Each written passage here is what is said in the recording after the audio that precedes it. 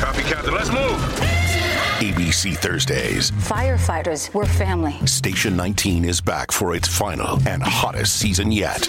The subject has explosive chemicals. Get down! With fiery romances. You're the love of my life. And Andy is finally in charge. I'm going to be the best damn captain the station has ever seen. Station 19. All new Thursdays, 10/9 Central on ABC and stream on Hulu. This episode is brought to you by Shopify. Do you have a point of sale system you can trust, or is it a real POS? You need Shopify for retail. From accepting payments to managing inventory, Shopify POS has everything you need to sell in person. Go to shopify.com/system, all lowercase, to take your retail business to the next level today. That's shopify.com/system.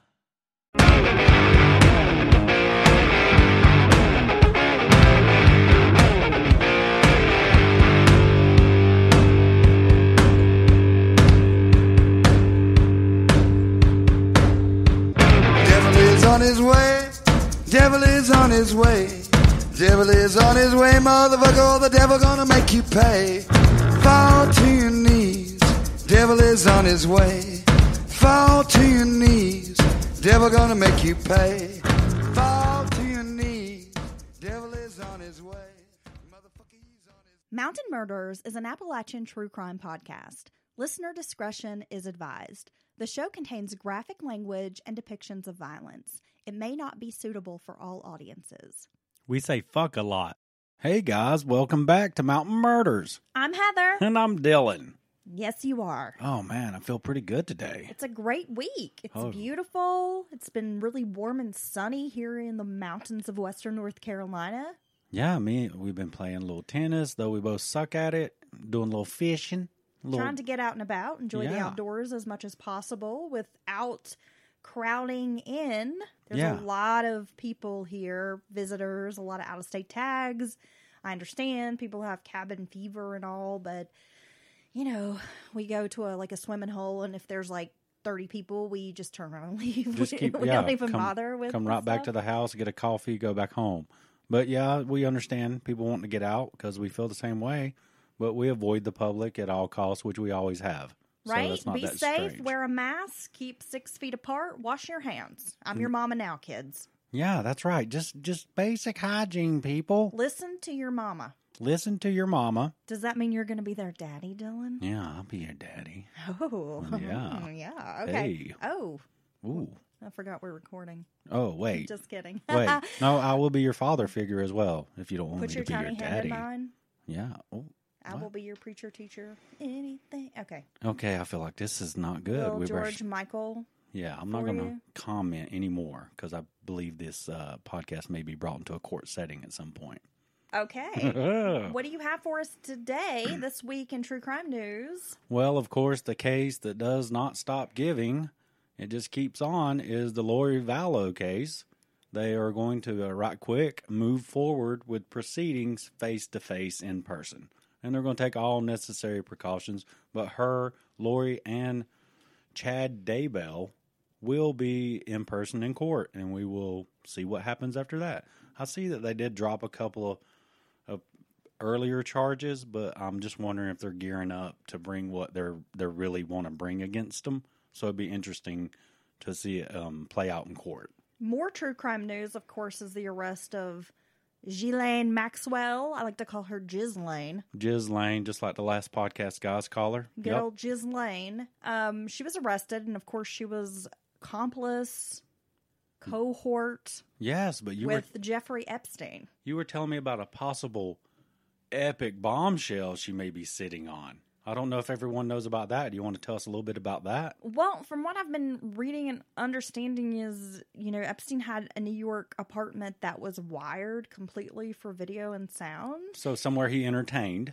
And the belief is that they filmed for blackmail purposes, exploitation purposes, which, let's face it, that's been something that our own government has done to people, I'm sure, for years.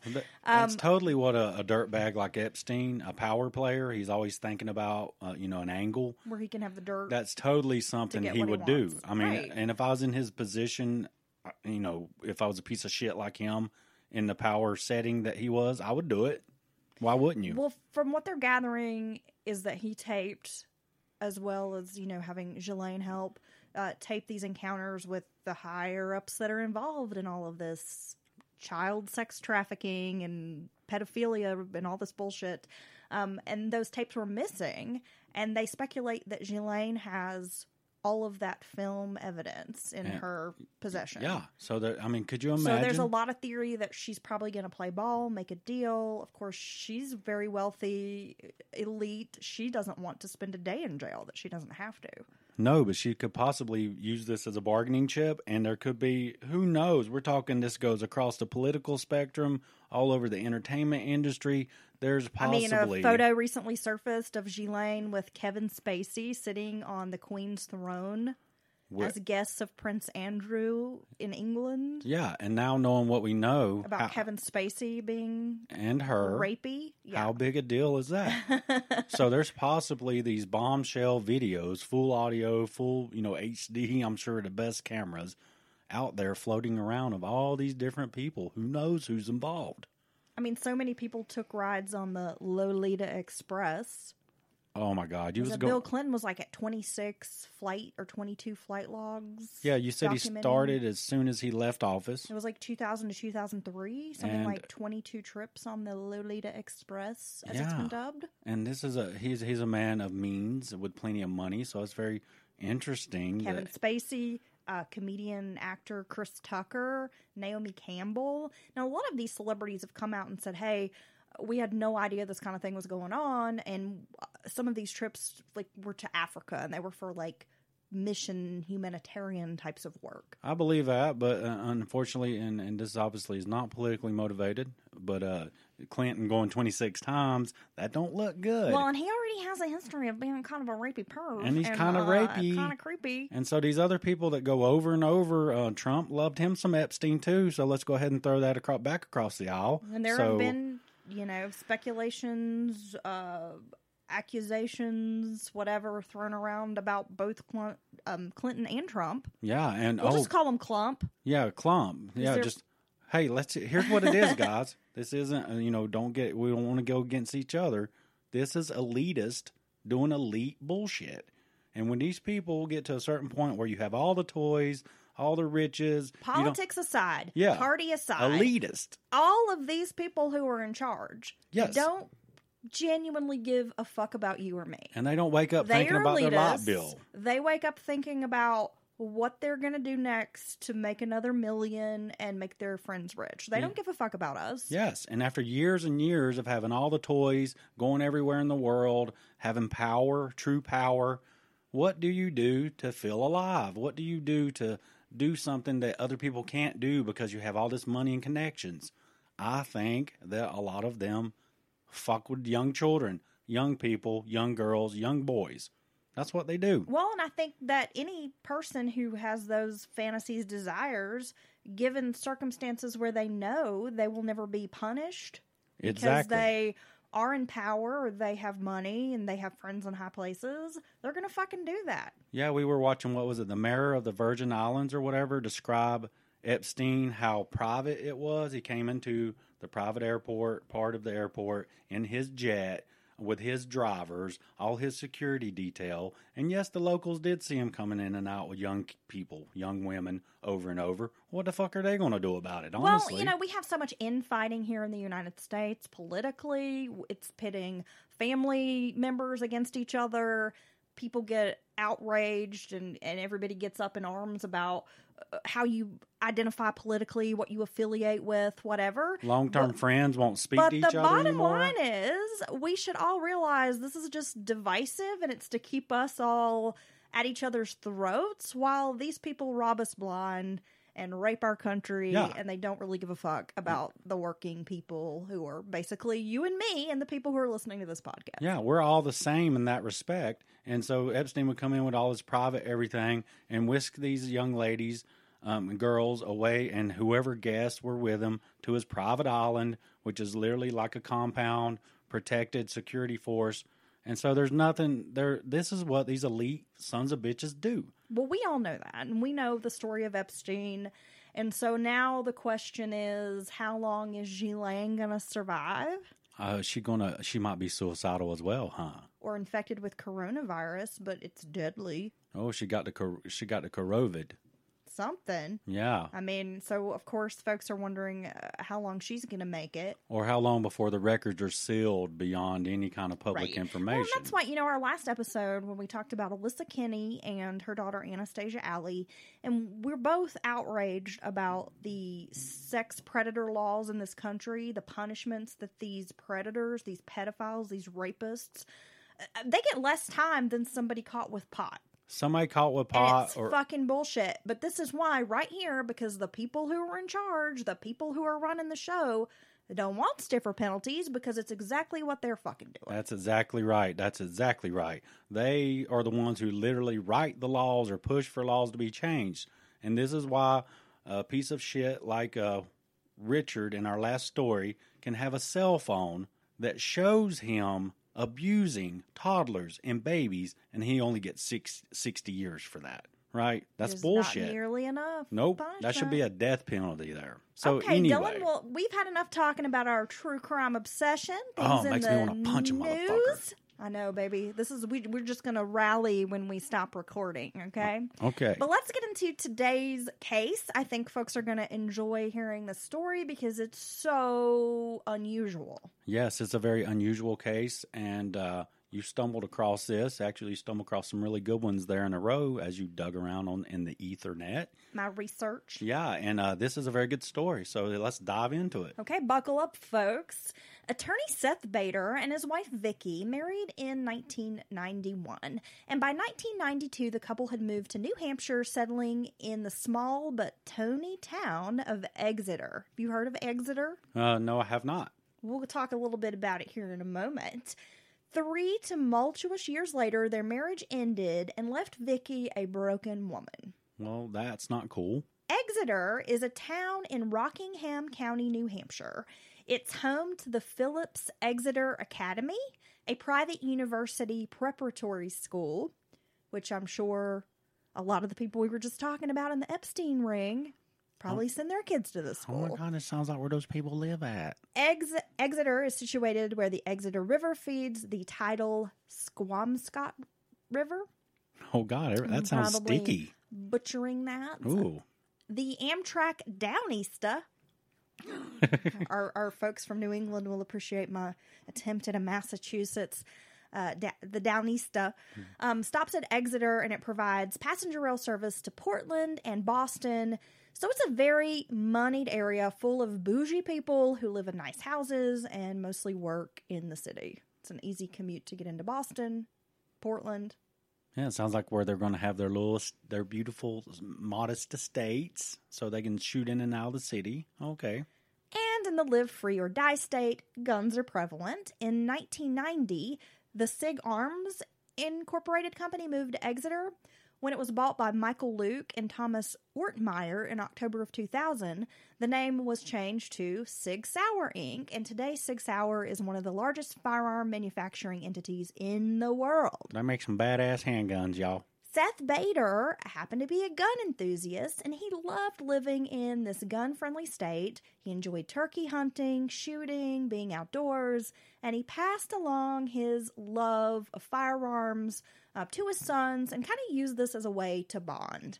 Even if his kids weren't really into turkey hunting, they're going. They would tag along. It was a way to hang out with Dad, and it was something that he really enjoyed. Tried to use this as like a bonding experience. Yeah, I think it's a good point. This guy was really a gun enthusiast, which is fine. I know gun enthusiasts; they're fine people, and I like to go shooting all day myself, various weapons.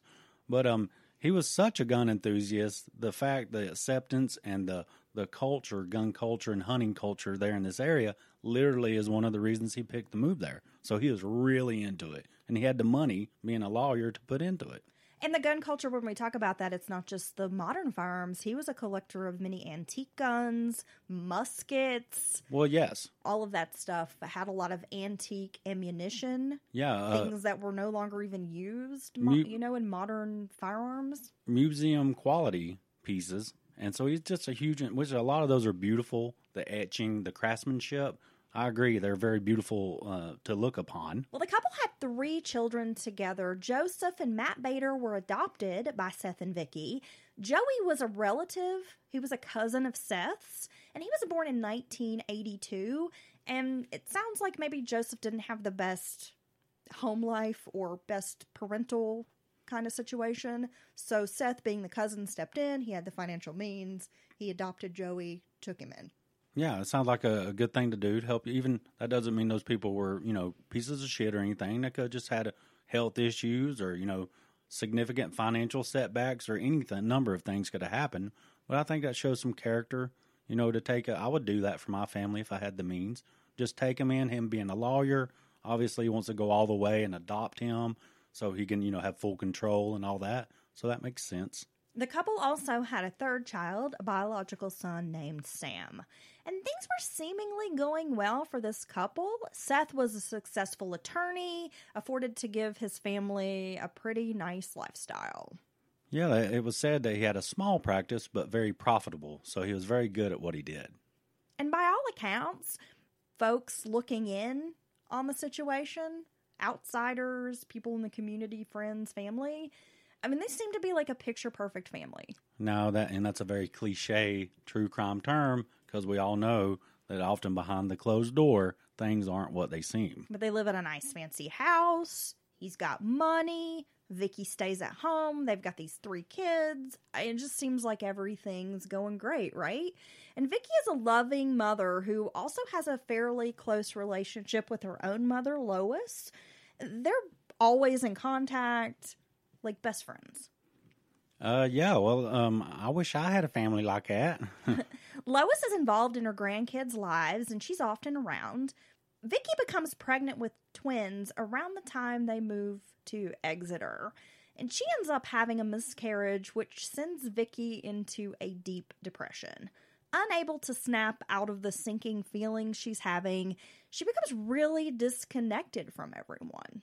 Yeah, as a man, I can only imagine how that affects a woman, but I think even more, twins.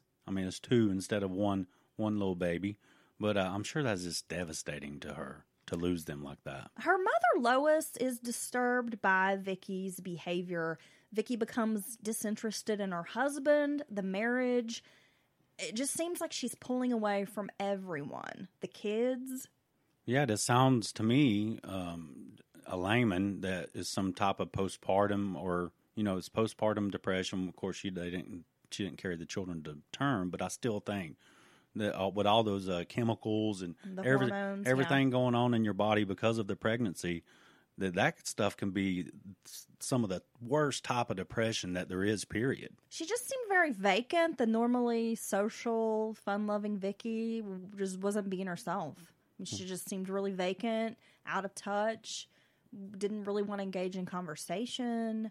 She just was very, very unhappy. Yeah. And from accounts, Seth tried to please Vicky. He would buy her expensive gifts, that kind of thing, but nothing seemed to help. Yes, and when you withdraw like that, even if it's obviously for a very serious, a good reason, if you will, that could lead to other complications in a relationship. Vicky's depression begins taking its toll on the marriage. Not only does Vicky's mental health take effect on her husband, but Joey, her adopted son, who is a young teenager, feels the trouble churning. He takes the opportunity with an absent mother figure to act out. Joey's a good-looking kid who gets the attention of neighborhood girls. He's naturally a leader among the other kids. Some describe Joey as mischievous, always pulling pranks, getting into trouble, pushing the envelope to see what he can get away with, testing limits.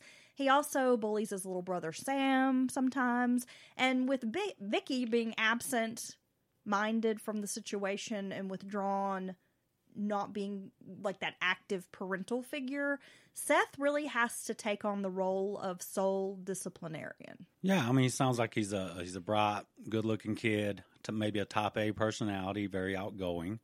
But yeah, I could see with her kind of withdrawing into herself, backing off of her parental duties a little bit because of the sadness and depression.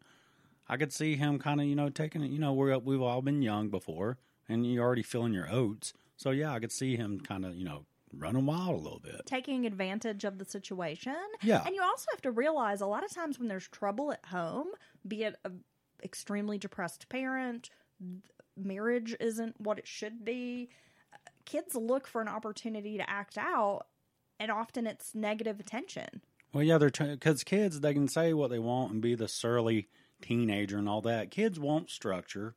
They want interaction from their parental boundaries. figures. They do. They want rules. I mean, when your parents are involved in your life, even if they're telling you, no, you can't do that, right? It gives you a sense when you're a kid of knowing they care about you, they love you, they want what's best for you. Yeah, my oldest daughter, Willow, she had a little period of acting out, being a little rebel and all that.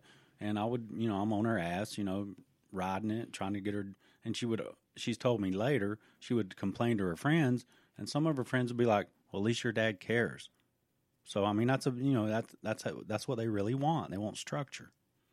With the eroding relationship and his feeling like the only active parent, Seth starts feeling pressure and he begins having an affair. Yeah, yep, that's what happens, and it's unfortunate. At some point, Seth goes to a business meeting in Massachusetts, but stays out way past an appropriate hour for a meeting. Suspicious, Vicky rummages through his belongings and discovers that Seth is being unfaithful. Yeah, because Seth is a goofball and has the damn receipt for the hotel room in his pocket. What a dumbass. Much to her dismay, Vicky confronts Seth about the affair. And, she's heartbroken over this. She's super depressed, still reeling at the loss of these twins, this miscarriage. She's not in a good place. No. And then finds this news out. Yeah, I've been depressed before, and I know how you feel. You can get your body image, your self-confidence, everything goes down, mixed in with the depression. She's lost, her children and, her little babies. And then this heaped on top of that. Even if she has been going through all this, and maybe in the back of her mind, she knows she's been withdrawn and all this stuff, because that's what's so mean about depression is it's almost like you're trapped in the bubble and you're looking out and you see all the things in your life kind of going to pieces, and you know all the stuff you should be doing, you need to be doing, but you just can't do it. So this is heaped on top of all that, and it really makes you feel for her. Well, and here's a betrayal on top of everything that's going on at a time when she feels like she needs her husband most. Yeah, devastating. It's a crucial time for her. And so for him to step out, I mean, I can only imagine how she was feeling. But he tells her he needs a release from all the stress. That's his excuse. Like, this is a shitty situation. I can't keep going on. I needed a release from all this pressure. Yeah, but he seems still want to be engaged. Like, hey, I've made a mistake. I want to, get back into this relationship. Well, enraged, she kicks him to the curb and she tells him to leave their home. And at first, during the early stages of the divorce proceedings, things appear to be amicable between the Baders. Seth continues living in the family home, but buys Vicky a house across town. They meet up at Seth's house to exchange the kids, and the divorce seems to be going okay for a period. But things quickly go astray when Seth gets a girlfriend. Oh, you didn't see that coming, did you? Now, we all know that bringing a new partner in, especially before the other relationship has ended and this divorce is not finalized, is a potential to cause problems. Hell, I know people who've moved on from relationships but then freak the fuck out when they find out their ex is seeing someone else. Oh, God, hello, hitting close to home, that ain't it? Jealousy, everything. Well, yeah, if you're off doing your thing, but and you're like, well, I'm making plans, I might, start dating, and then all of a sudden, here's this third party into the situation, and then all those feelings come up, even if you hate that person, even if you should be apart, all those feelings still come up. Vicky goes to pick up the kids from Seth's house for visitation, and she's confronted with this tall, leggy, voluptuous blonde bombshell who's in her early 30s named Mary Jean Martin. So she's younger, she's attractive, long-legged, probably walking around and not afraid to show it off, is the way she's described. That's going to make it even freaking worse, dude. Well, yeah, I mean, Vicky is a very attractive woman in her own right. Oh, she is. But, she's the mom. She's probably a little bit more conservative in her dress. Well, it's no different than if Vicky had shown up with a younger beau, 6'3", 220. With washboard abs. Washboard abs, the big, tall, handsome guy who's funny and outgoing, and, the kids love him. That's the type of thing that gets a dude. Yeah. He's got money, he can do all the things you can do, plus he's got a big old personality. See? Hey. I mean, judging from photos, it's clear that Mary Jean is out of Seth's league, and I'll be sure to post some of those photos on social media so you guys can see for yourselves. Seth is short, chubby, not particularly good looking. I mean, I know that beauty is in the eye of the beholder. Yeah, so maybe Seth's got skills we don't know about. Perhaps. And he's got that loop. But Mary Jean is attractive, and they visually make an odd couple. It's likely maybe she saw dollar signs with Seth. Who knows? Maybe she really liked his personality. Even if she didn't, that's what everyone's going to assume. But friends, people in town, all commented and noted that they thought it was an odd couple. Well, that she was out of his league. She's way too hot for him. She's hot. She's younger. I mean, you're just kind of asking for it for some other kinds of complications to arise from this situation. Vicky and Mary Jean have some words when they have this meeting at the house. And Vicky's very upset because the divorce isn't even official yet, and Seth has moved on to the point of moving this other woman into her house and proposing to this woman. Yeah, I know, but if only Vicky would just take a step or two back and say, well, he did buy me this other house. I mean, who the hell can do that? That's rich people moves.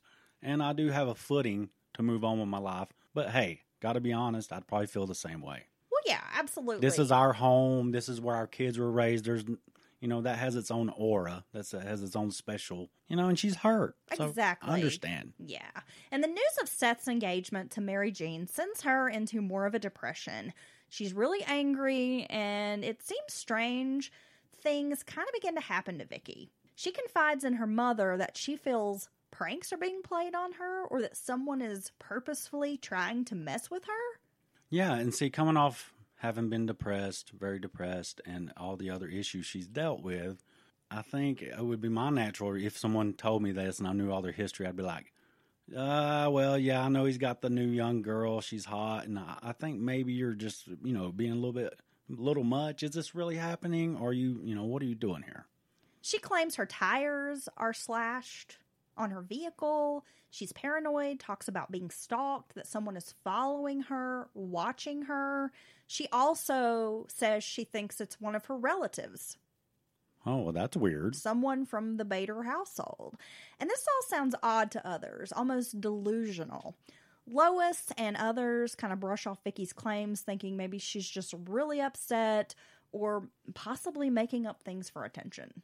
Yeah, and that's unfortunate. But, if you really do, if you know it's real or not, if you do have a feeling like someone's watching you, or you keep getting that, the hairs on the back of your neck, that is an instinct that goes to the lizard part of your brain. That's some real shit. So if you're experiencing that over and over, this unsettling feeling, but you're trying to tell people and they're kind of like, well, not taking you seriously. Oh, yeah, that'd be very disconcerting.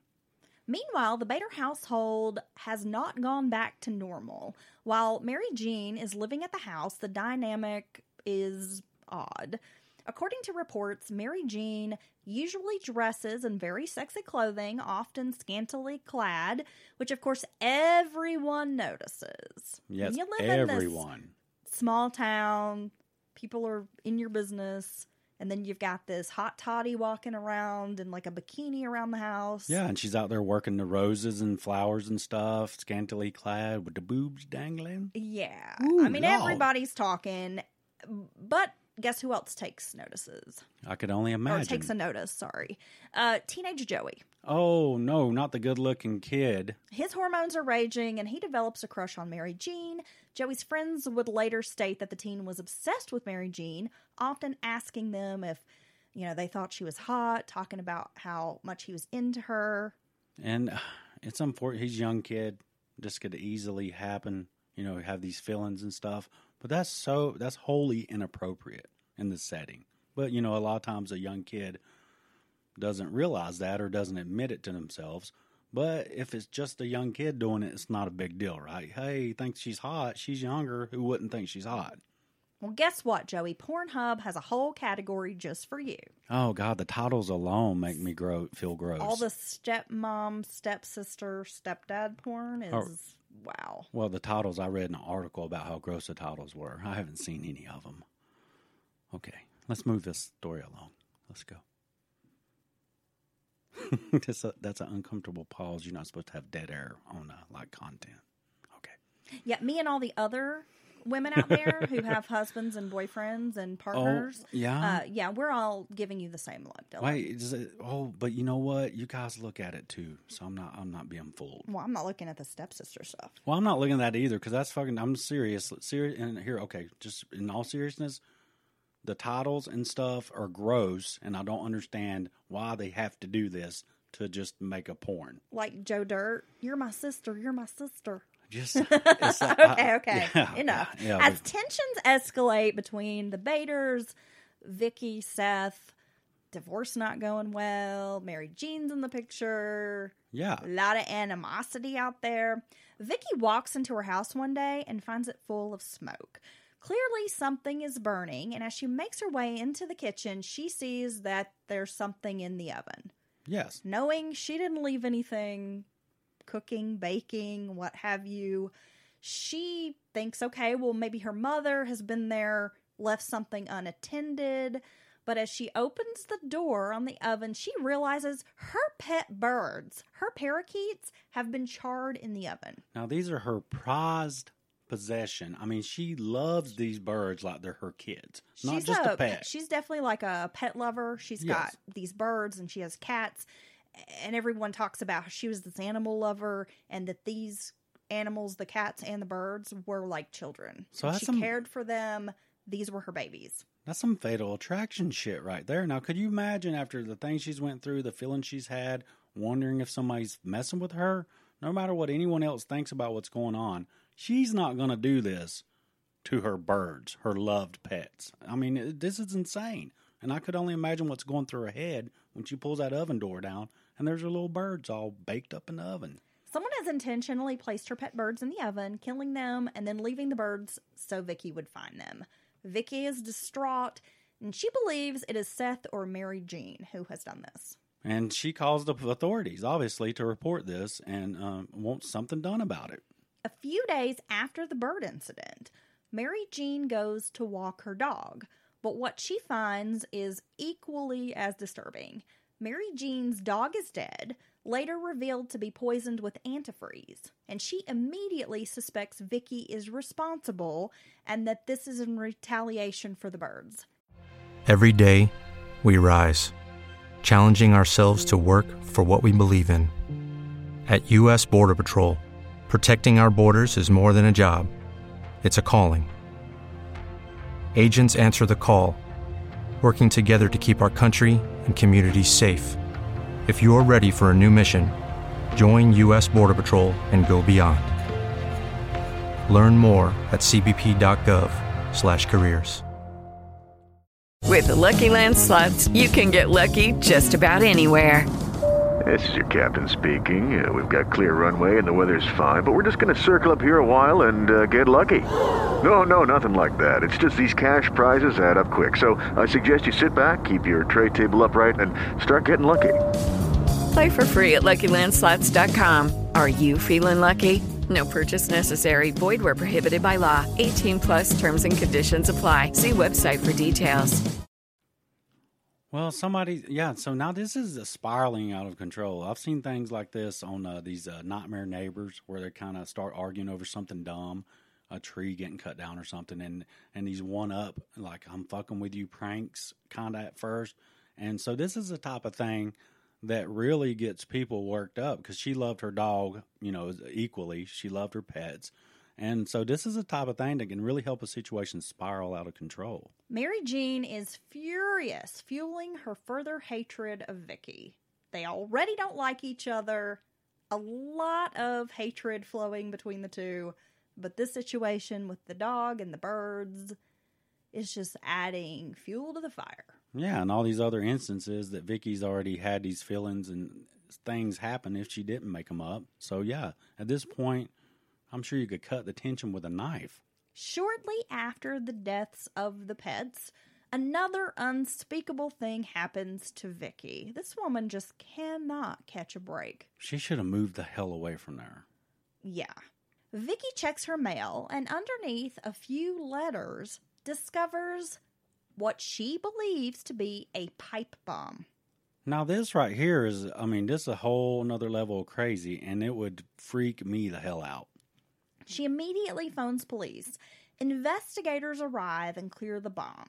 At first, they think it's probably just some kind of twisted prank, but the bomb squad quickly realizes this is a well-constructed pipe bomb. This is an active device that had the potential to go off and maim or kill. It's made with a 2-inch by 10-inch steel piece of pipe.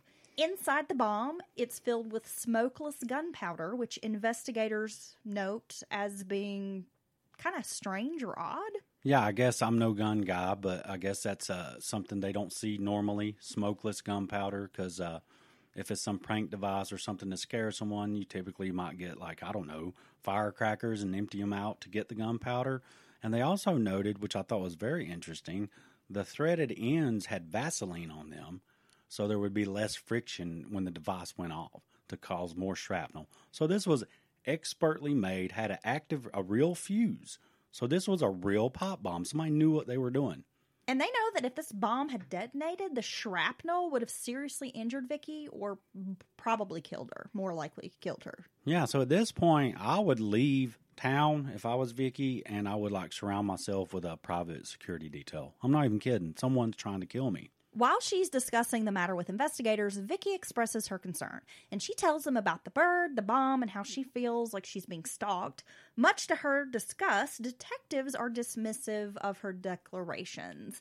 They kind of see Vicky as this emotional, hysterical woman who's going through a bad divorce, and perhaps she's doing some of these things to herself, again, for attention, or to make her ex look like the bad guy. Yeah, because they're still actively working through the courts for custody and such. So I think maybe in their eyes, if they know the whole story. See, here's what I hate about men in particular and cops. If they know the whole story that he has a new woman, she's hot, they're yucking about that. They're yucking it up, kind of kidding around about, I bet she does hate that. And they're not taking this woman seriously. Well, let's face it. And men, you can at me. I don't give a fuck because it's true. You guys do not like emotional, hysterical women. Loud woman's being a bitch. When you see a woman who is hysterical, upset, emotional, you disregard her. She's being a witch, a bitch, whatever you want to call it. She's just this crazy, hysterical woman. Oh, them hormones. Them women's... She's probably on her period. That's the kind of bullshit that men say. And yes, men and women handle things differently. Right. Women are emotional creatures. And yes, when we get upset, we're going to let you know. Yeah. But that doesn't mean that these concerns should totally not be taken seriously. Whoa. You're being a little emotional right now? You're being you're being really... forthcoming with your enunciations of words and stuff? Are you being a bitch at me right now? You want to fuck around and find out? No, but this is truly what these dumbass guys do that in the back of their mind. And at the same time, this is when I know they're busy with all kinds of stuff. It's hard being a cop and investigator. It really is. But this is when you need that cop with instincts to say, hey, wait a minute. Once you get the device and see it's real and all this is the time for them to step in, go take a hard look at the husband, the ex, have a conversation with everyone in the household, and say, this is a big deal, and this stops now until we figure out what's going on. But brushing her off is the worst thing they could do. Well, at minimum, if you feel that these things could be related to your ex and the custody situation, then go get a restraining order. That's true. Figure out a way to meet. Drop the kids off at a police station, the sheriff's department. Don't go to his house. Don't have any contact outside of your lawyers. I just feel like there were things that these officers could have directed her to do that might have helped alleviate some of this. But from perhaps? her perspective, from a personal perspective, I had a horrible breakup with someone I was with for a very long time. And yeah, you did. You experienced some of that with me. But no, what happens is when you keep going to the system and it keeps leveling up at every turn, you feel like the system's failing you. Even if you are presented with these other steps, at a certain point, you're just like, it's not going to fucking help. It's not going to help. So, I mean, that's what can happen there. And that's how the system can systemically fail you the entire way. So, I mean, there's that aspect as well. Oh, my God. Am I the Mary Jean in this story? Oh, yeah. You're the hot girl out there working the roses. The busty girl with the... baby, yeah, you got them bustes. With the garden. Oh, the gardening the pruning shears. I like them boobies. Okay. So Vicky is wounded by these assertions, and believing no one is taking her seriously and feeling completely defeated, Vicky further spirals out of control. She attempts suicide by taking pills. I'm so country. Pills. She starts taking some pills. She enters into a coma. So she had attempted suicide, and it looked like she was serious because she did it to the point where it almost killed her. While she's in the hospital, Seth and Joey go to her house to do some reconnaissance work, just trying to figure out what's going on with Vicky, and the pair find several notes in the home. One is written to Seth, and it's a very contentious, nasty note. Yeah, it's like, I hate you for all you've done to me, blah, blah, blah. But I will say it's inappropriate, very inappropriate given everything that's happened. I know he might have purchased that house and feel some type of ownership there as well. And it's like you said, they should have broke off contact. They shouldn't be comfortable enough to go inside each other's house. That's inappropriate for Seth to go there. I agree. He had no business going to Vicky's house. No, he did not. Another note is written to her mother, Lois, declaring she inherit everything. So these are suicide notes. Yes. That all of Vicky's money, the house, everything would go to her mother. And the note doesn't mention anything about leaving any type of inheritance for the kids. There's no note for the kids. And so he's dragging the young man. What was his name? Joey. So Joey's going along for the ride. Again, inappropriate. These are adult situations.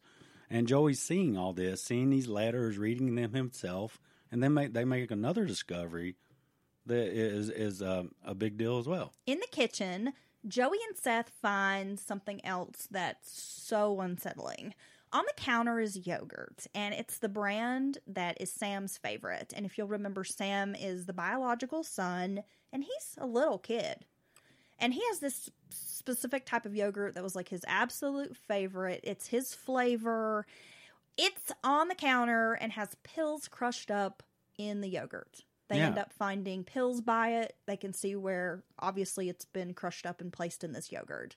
And Joey becomes convinced that Vicky wants to kill his little brother. So maybe she had a plan to take herself out and it's his brother for all intents and purposes. And so this is, now he's having feelings towards Vicky, like, oh my God, she's a monster, damn her. That's the conclusion that he comes to, is that Vicky wanted to kill herself and take Sam with her. And this enrages Joey. I mean, he's already struggling to maintain any semblance of relationship with this woman who's his adopted mother. Yeah, I can only imagine all this. It seems as if she's kind of checked out of being that mother figure. The conflicting feelings in this young man are just too many to name. And so he's kind of like infatuated with the new woman. And he has these... He probably almost feels like the mother that he's known's like kind of pushed him away. Yeah, and his father, Seth, is the only person that's there for him and in his life, but he's got Seth in this ear. Right. Talking shit about Vicky and doing everything to sort of alienate Joey from her. Yep, and he stepped up as they've both been dealing with their situation between them, kind of been a parental figure for the young Sam. So, I mean, this young man has all these emotions cranking around. He's walking around with his little heart on, looking at old Miss Boobs out. So, yeah, this dude is all twisted up. He's in love with Mary Jean. Oh, my God. He better stop that mess. I think Rick James wrote a song about that, maybe. 2 weeks later, which is late August of 1996, a neighbor is concerned that Vicky hasn't been seen for a few days. The neighbor calls police asking for a welfare check and also wants to file a missing persons report. When police arrive at Vicky's house, they find Lois there, and she's very concerned. She hasn't heard from her daughter in some days, and this concerns her. Again, they're really close. I mean, they're the kind of mother-daughter who speak every day, multiple times a day. Lois is at the house all the time. Yeah, they eat dinner together. I mean, they're just, it's daily contact multiple times. So, yeah, I could assume that she's very concerned. Lois allows police inside the home. They find nothing unusual or out of place. There's dirty dishes in the sink. The cats haven't been fed, but there's clearly no sign that Vicky has, taken off on her own. They don't find any missing luggage. Nothing seems to be out of place as far as clothing, personal items, her toothbrush is there. Lois tells police that Vicky is an animal lover and that she would never intentionally leave her animals without food and water.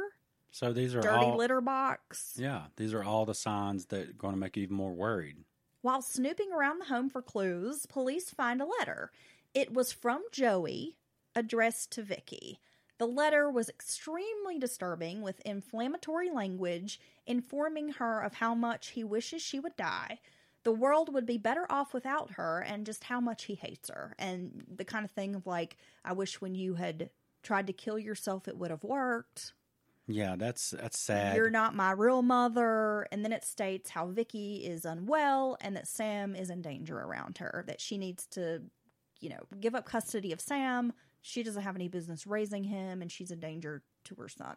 Yeah, so all these thoughts and emotions swirling around his head, he put them down on paper as far as his feelings toward her.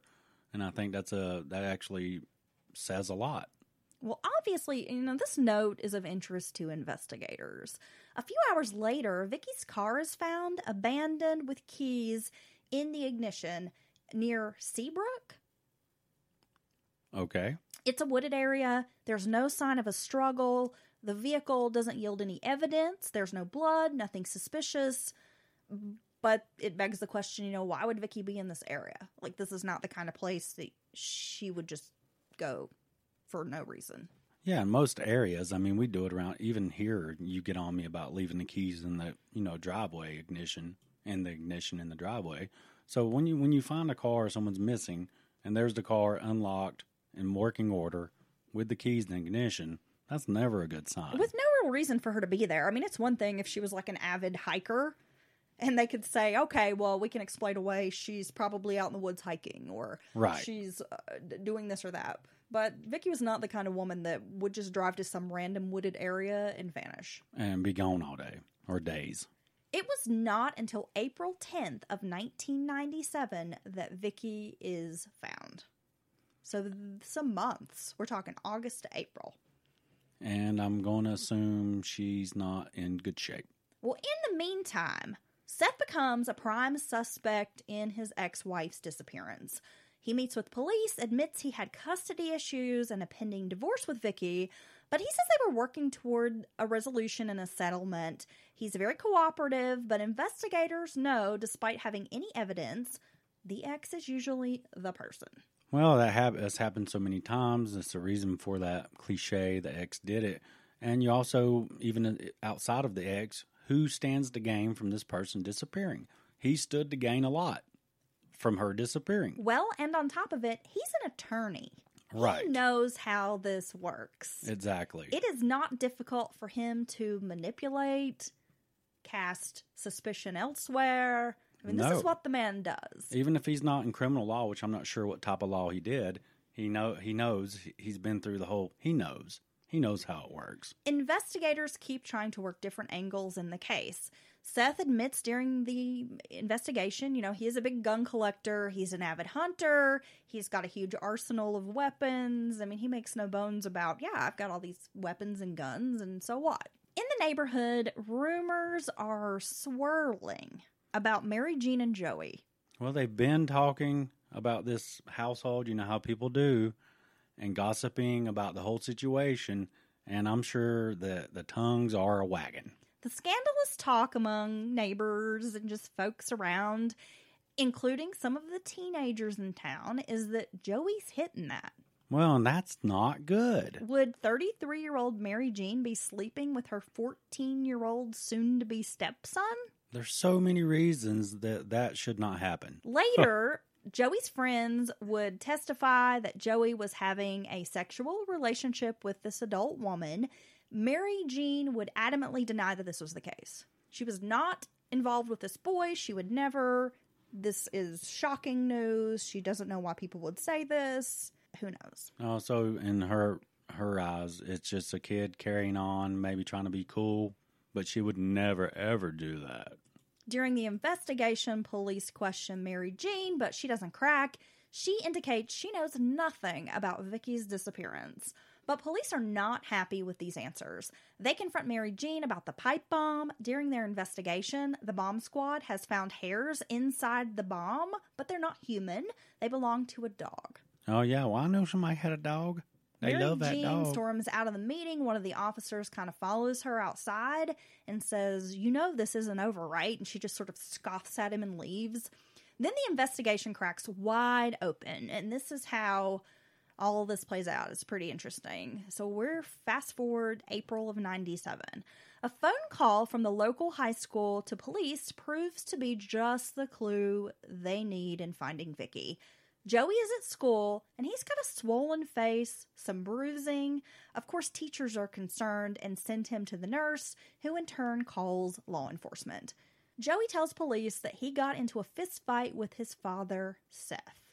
Uh-oh. He's upset. He goes on to say that his father has become increasingly volatile in the past couple of months, often resulting in physical altercations between the two.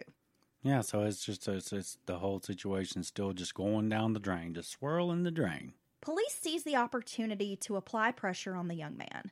Joey breaks, admitting to police that he terrorized his adoptive mother, Vicky. He tells police he killed her bird. He acted with Seth to coordinate these psychological attacks on Vicky. So all the stuff she'd been complaining about all this time was really happening. Joey also admits that he placed the pipe bomb in Vicky's mailbox. He says Seth had built it, but wanted Joey to put it in the box, which he did. Oh my God! So that's so sad for her, Vicky, because she really did had all these feelings. Someone's watching me. My tires are slashed. Things are moved around. This is psychological warfare to make her look like she's crazy. It's like gaslighting her. And her ex and basically her son. She took this kid and raised him as son. Are the people doing it to her? When Vicky continued refusing to give Seth full custody of Sam, and that pipe bomb didn't work, Seth moved on to plotting other ways to get Vicky out of the picture. Vicky was murdered on August 24th, 1996, and her body was found in a grave in Waterboro, Maine on April 10th, 1997. Police were led. Every day, we rise, challenging ourselves to work for what we believe in. At U.S. Border Patrol, protecting our borders is more than a job. It's a calling. Agents answer the call, working together to keep our country and communities safe. If you're ready for a new mission, join U.S. Border Patrol and go beyond. Learn more at cbp.gov/careers. Lucky Land Casino, asking people, what's the weirdest place you've gotten lucky? Lucky? In line at the deli, I guess? Aha, in my dentist's office. More than once, actually. Do I have to say? Yes, you do. In the car before my kids' PTA meeting. Really? Yes. Excuse me, what's the weirdest place you've gotten lucky? I never win and tell. Well, there you have it. You can get lucky anywhere, playing at LuckyLandSlots.com. Play for free right now. Are you feeling lucky? No purchase necessary. Void where prohibited by law. 18+. Terms and conditions apply. See website for details. To the body by 14-year-old Joey. In December of 1997, Joey agreed with the state to enter a plea of true to a juvenile delinquency petition, confessing that he assisted in helping Seth murder Vicky. Oh, so now he's state witness, and it's broke wide open. They have everything they need now to move forward. According to Joey, Seth waited until it was Vicky's visitation weekend or whatever with Sam. The pair normally did the exchange at the Bader household, Vicky's former residence. When Vicky arrived on August 24th, Joey and Sam met her outside. Joey told her Seth was inside the house in the living room and wanted to speak with her. Then Joey took Sam away, kind of down the street a little bit to play while the adults talked. Vicky went inside the house calling out for Seth. And while she's waiting in the living room, Seth creeps up behind her, placing a gun to the back of her ear. He then pulls the trigger. Damn, that's like a mob hit. Instantly, Vicky falls to the ground, dead. There was minimal blood on the floor. Joey comes inside the house. Seth orders him to help carry Vicky's body outside to the Jeep. Yeah, I mean, that's like literally some shit out of a movie. Walk come up right behind the ear, small caliber weapon. Bullet stays inside the brain, minimal blood, easy cleanup. What a damn monster. The two scoop Vicky up and carry her out to the trunk of Seth's Jeep. Then they go inside and wipe up the blood that's left behind. Seth then calls Sandro Studo, a hired thug, to pick up Vicky's car and drop it off. Then the father and son take Vicky's body to Maine, where they bury it in a shallow grave. You reckon where you find a thug or a henchman at? You think there's like a union or something? A Facebook page? Article I read said that Sandro Studo had been a client of Seth's. Okay. But then other information wasn't so is clear. A little contradictory and says that Mary Jean helped to hire these thugs. Okay, I thought you could just call their local and say I need a thug next week or a henchman to do some dirty work for me. The henchman union? Yeah. Yeah. And we'll get into more of this here in just a minute. During a search of the Bader home, investigators find a gun room with tons of guns, ammunition, some smokeless powder, antique bullets, including copper bullets, which are no longer manufactured or sold. But it just so happens that that's the bullet in Vicky's head, a .22 caliber copper bullet. Now, I gotta say, I'm glad that he's a dumbass. So all this unravels and they find out what really happens. But, I mean, picking an antique bullet or a bullet out of production to shoot someone with is stupid. I would go get the most mass-produced, whatever, 3 states over, get someone to go in and buy, whatever, anything besides an antique fucking bullet that is not in production that I have boxes of in my gun room. Well, this is why you haven't been caught yet. Honey. That is why I haven't been caught. Later, when questioned again, Mary Jean changes her tune. Now, Mary Jean describes Vicky as a troublemaker who was dead set on ruining their lives. Seth was growing more and more angry with Vicky. She tells officers that Seth plotted to kill Vicky. She didn't have all the details, but on the evening of August 24th, Joey and Seth allegedly went to dinner together, and when they returned, his Jeep was covered in mud, and they were wearing new clothes. Oh, yeah, I have dinners like that all the time. She really didn't give any solid evidence to investigators, but that was her story. She's going to stick to it. She's distancing herself because we better believe, I'm sure we all believe that she's the type of person who's not going to take the fall for anybody. At Seth's trial in April and May of 1998 in New Hampshire State Court, Joey testifies against Seth for 4 trial days.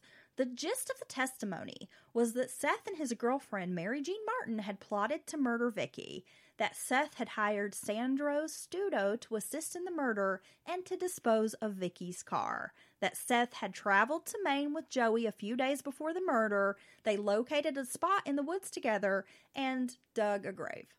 Oh, okay. And that Joey had kept Seth's younger son outside the house while the murder was being committed. See, even he's a young person, still juvenile, but I don't understand how. I know his emotions are all mixed up and he has all these thoughts and he has Seth in his ear like, some silver-tongued whatever and poisoning his thoughts and feelings. I've seen that happen to kids too. But being an active participant in a murder of someone who was a mother figure to you, that's got to say something about you too. You're kind of fucked. Joey says he didn't witness the murder, but according to his testimony, he'd been called back into the house by Studo after the murder and witnessed his adoptive father emerging from the basement with a rifle barrel and a spent casing. Joey then helped clean up the blood. Oh, wow. Joey also testified that Seth had told him earlier that Seth, was going to shoot Vicky. So he's like, my dad told me he was going to shoot her. Joey further testified that he had then helped Seth transport and bury Vicky's body in Maine, and that on the way home, the two had gone shopping for new clothes because, they were covered in blood and dirt and stuff. So he was smart enough he's getting rid of the barrel. Sounds like he used some kind of short rifle or something. He's taking the barrel, so that can't be compared. It won't be in his collection. And going through all these precautions, but he still slipped up and just grabbed a bullet that happens to be the antique bullet. A woman who had regularly cleaned the Bader house testified to statements that Seth and his girlfriend wished Vicky were dead. Vicky's doctor said that Vicky had told him that she remained overweight so that her body would be hard to move if she were killed. Oh, my God. She was so paranoid and concerned and knew that something wasn't right that she even confided in her doctor that she thought someone was going to kill her. But unfortunately, like you pointed out earlier, she didn't break off contact. She didn't insist that we exchange our son back and forth at a public place, at the police department, at the church patrol parking lot, which a lot of good does if they don't help you if something happens. Just saying. But yeah, so she unfortunately, as scared as she was and all this weird stuff going on, she still missed some things she could have done to protect herself. Well, have my mom come with me all the time. I understand. I mean, you never want to think that your partner, even your ex, is capable of harming you in this way. And she probably still had some hope that they were going to be able to work things out as far as, settling the custody. And, she was just a really trusting person. And I think she just didn't, even though all this stuff was going on, she just didn't want to admit that Seth could be responsible or that he could be so dangerous. Yeah, and all these, which is weird in these situations, every little circumstance, conceding anything, these are all little mini power plays along the way. So, and when you're in the shit, yeah, you don't see how the situation actually is. You don't, right? You're kind of blinded. You're in the middle of it. Emotions running There's hot. all this shit going on, but people who are outside, friends and family, can say, do this, do that. But when you're in the mix of it, you don't even listen. You don't want to take the advice. I mean, I totally get where she's coming from. It's true. There was also a counselor who had once been a marriage therapist for the couple who described experiencing some similar pranks as Vicky. Oh, wow. Just weird stuff. Perhaps someone had broken into his office and tampered with some files. Yeah, so it sounds like these pranks could be coming from Seth.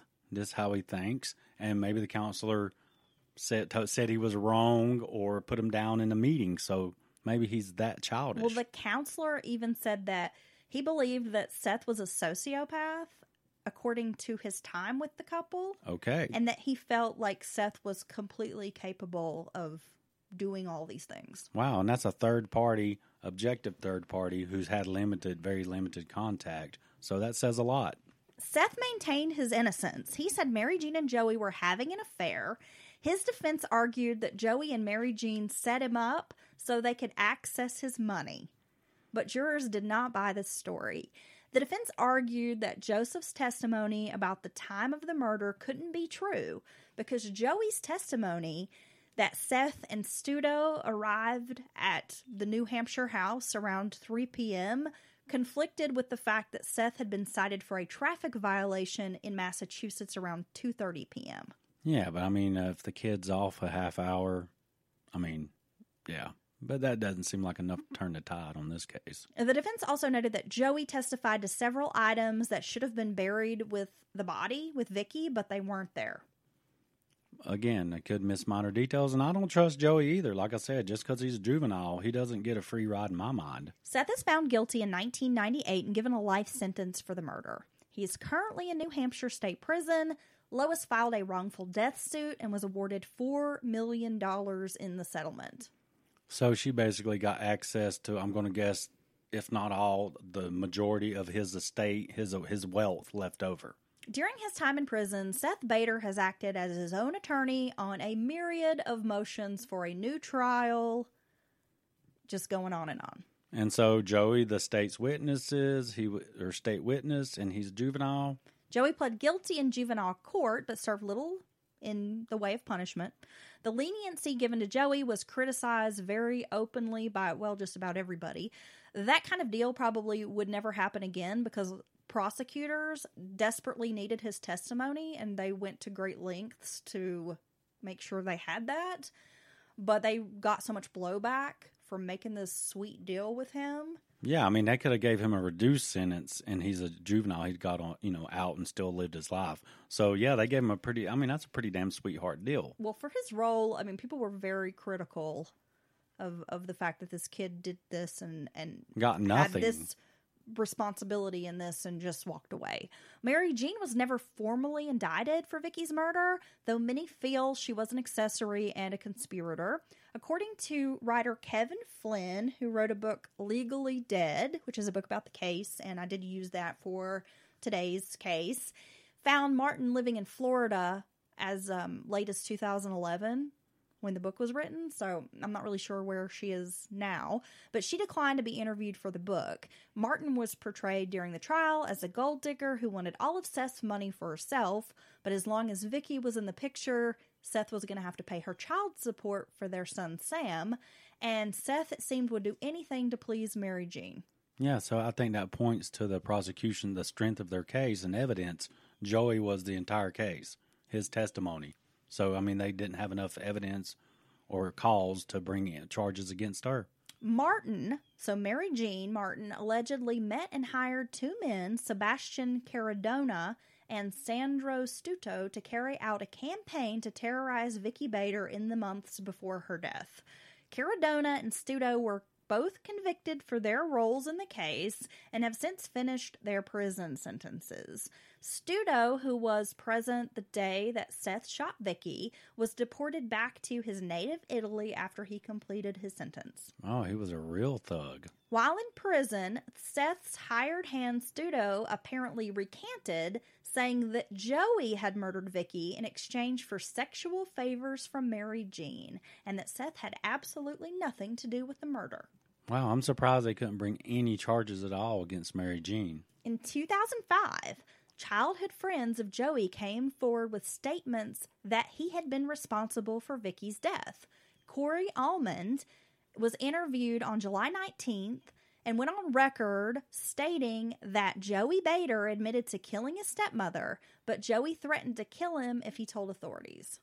Oh, God, jeez. Almond, who was a college student at the time, was friends with Joey and frequently stayed at the Bader household.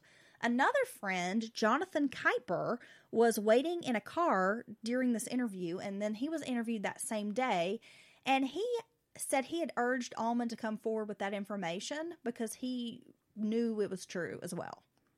Wow, what a damn sordid tale. A senior assistant attorney general named Will Delker said that the testimony from Bader's childhood friends provided no new evidence and there was no need for a new trial. And he said the former friend's testimony is called impeachment evidence, which is basically just that it's hearsay and could be used to question Joey's credibility, but wasn't anything really factual, and that if there had been anything really substantial, like they had been an eyewitness or something, that the friends' testimonies could have carried some more weight. Oh yeah, you have to have clear and obvious significant evidence to bring it back to trial or anything like that. The Rockingham County Superior Court judge was a man named Walter Murphy, and he was the original trial judge in the 1998 conviction.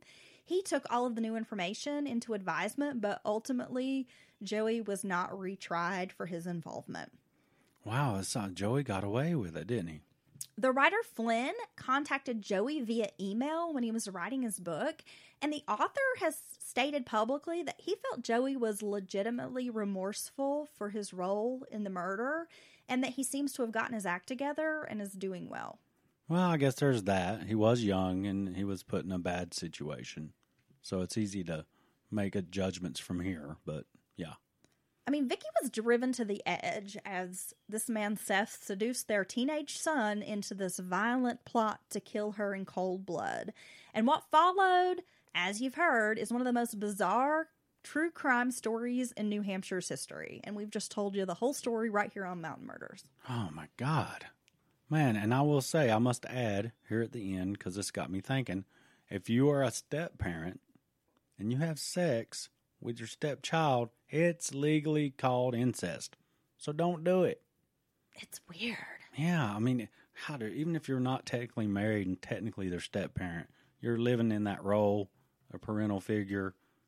Plus, it's just a damn kid, bruh. If you're 30-some years old and they're in their teens, it's fucking gross.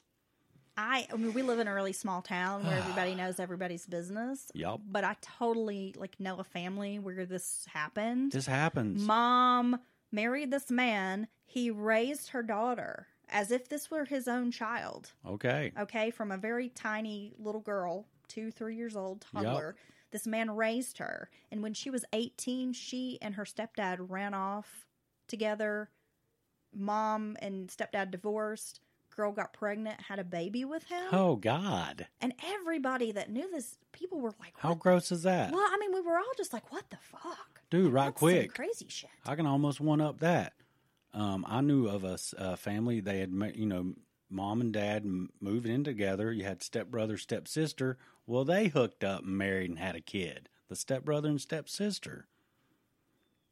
Is that gross? Yeah, it's weird. Isn't that pretty gross? I think that's weird. Yeah. No, that's super weird. I mean, granted, you're not blood related. You're not. These people, you've been brought up believing these people are your family. Yeah, but then you have a kid. Then you have a kid and you figure out grandmom and granddad are, and then you find out your parents were stepbrothers. So then what are you? End up being like double cousins or some shit? That's my double uncle? You're your own aunt. I'm my own grandpa. Oh, my God. Incest outlaws. I know. It's like, what in the hillbilly yeehaw bullshit is that? Don't do it. Or it's not that it just happens here in Appalachia. That sort of crazy shit happens everywhere. As we know, because what? Stepmom, stepsister, as we mentioned before, is like the #1 searched thing on Pornhub. What is wrong with people? What is wrong with you people? So if you can't get enough of Mountain Murders, which we hope you can't, you can find us on Patreon. Over on Patreon, you can subscribe for as little as $1, and $3 gets you access to more content and up. And we have all kinds of content, and we'd love to see you over there. So basically what we want you to do, tell a friend about Mountain Murders. Spread the word. Yes. And, of course, sign up at Patreon if you want. Hit subscribe, download all of our episodes, and if you're feeling really froggy, give us a 5-star review. I'm going to beg you for that 5-star review. We could really use a couple of them hot 5-star reviews. Please and thank you. Yep, please. We hope you guys have a great week. Thanks for tuning in, and we'll be back with more true crime. It is Ryan here, and I have a question for you. What do you do when you win? Like, are you a fist pumper, a woohooer, a hand clapper, a high fiver? I kind of like the high five, but if you want to hone in on those winning moves, check out Chumba Casino. At ChumbaCasino.com, choose from hundreds of social casino-style games for your chance to redeem serious cash prizes. There are new game releases weekly, plus free daily bonuses, so don't wait. Start having the most fun ever at ChumbaCasino.com. No purchase necessary. VGW. Void where prohibited by law. See terms and conditions. 18+. Lucky Land Casino, asking people, what's the weirdest place you've gotten lucky? Lucky? In line at the deli, I guess? Aha, in my dentist's office. More than once, actually. Do I have to say? Yes, you do. In the car before my kids' PTA meeting. Really? Yes. Excuse me, what's the weirdest place you've gotten lucky? I never win and tell. Well, there you have it. You can get lucky anywhere, playing at LuckyLandSlots.com. Play for free right now. Are you feeling lucky? No purchase necessary. Void where prohibited by law. 18+. Terms and conditions apply. See website for details.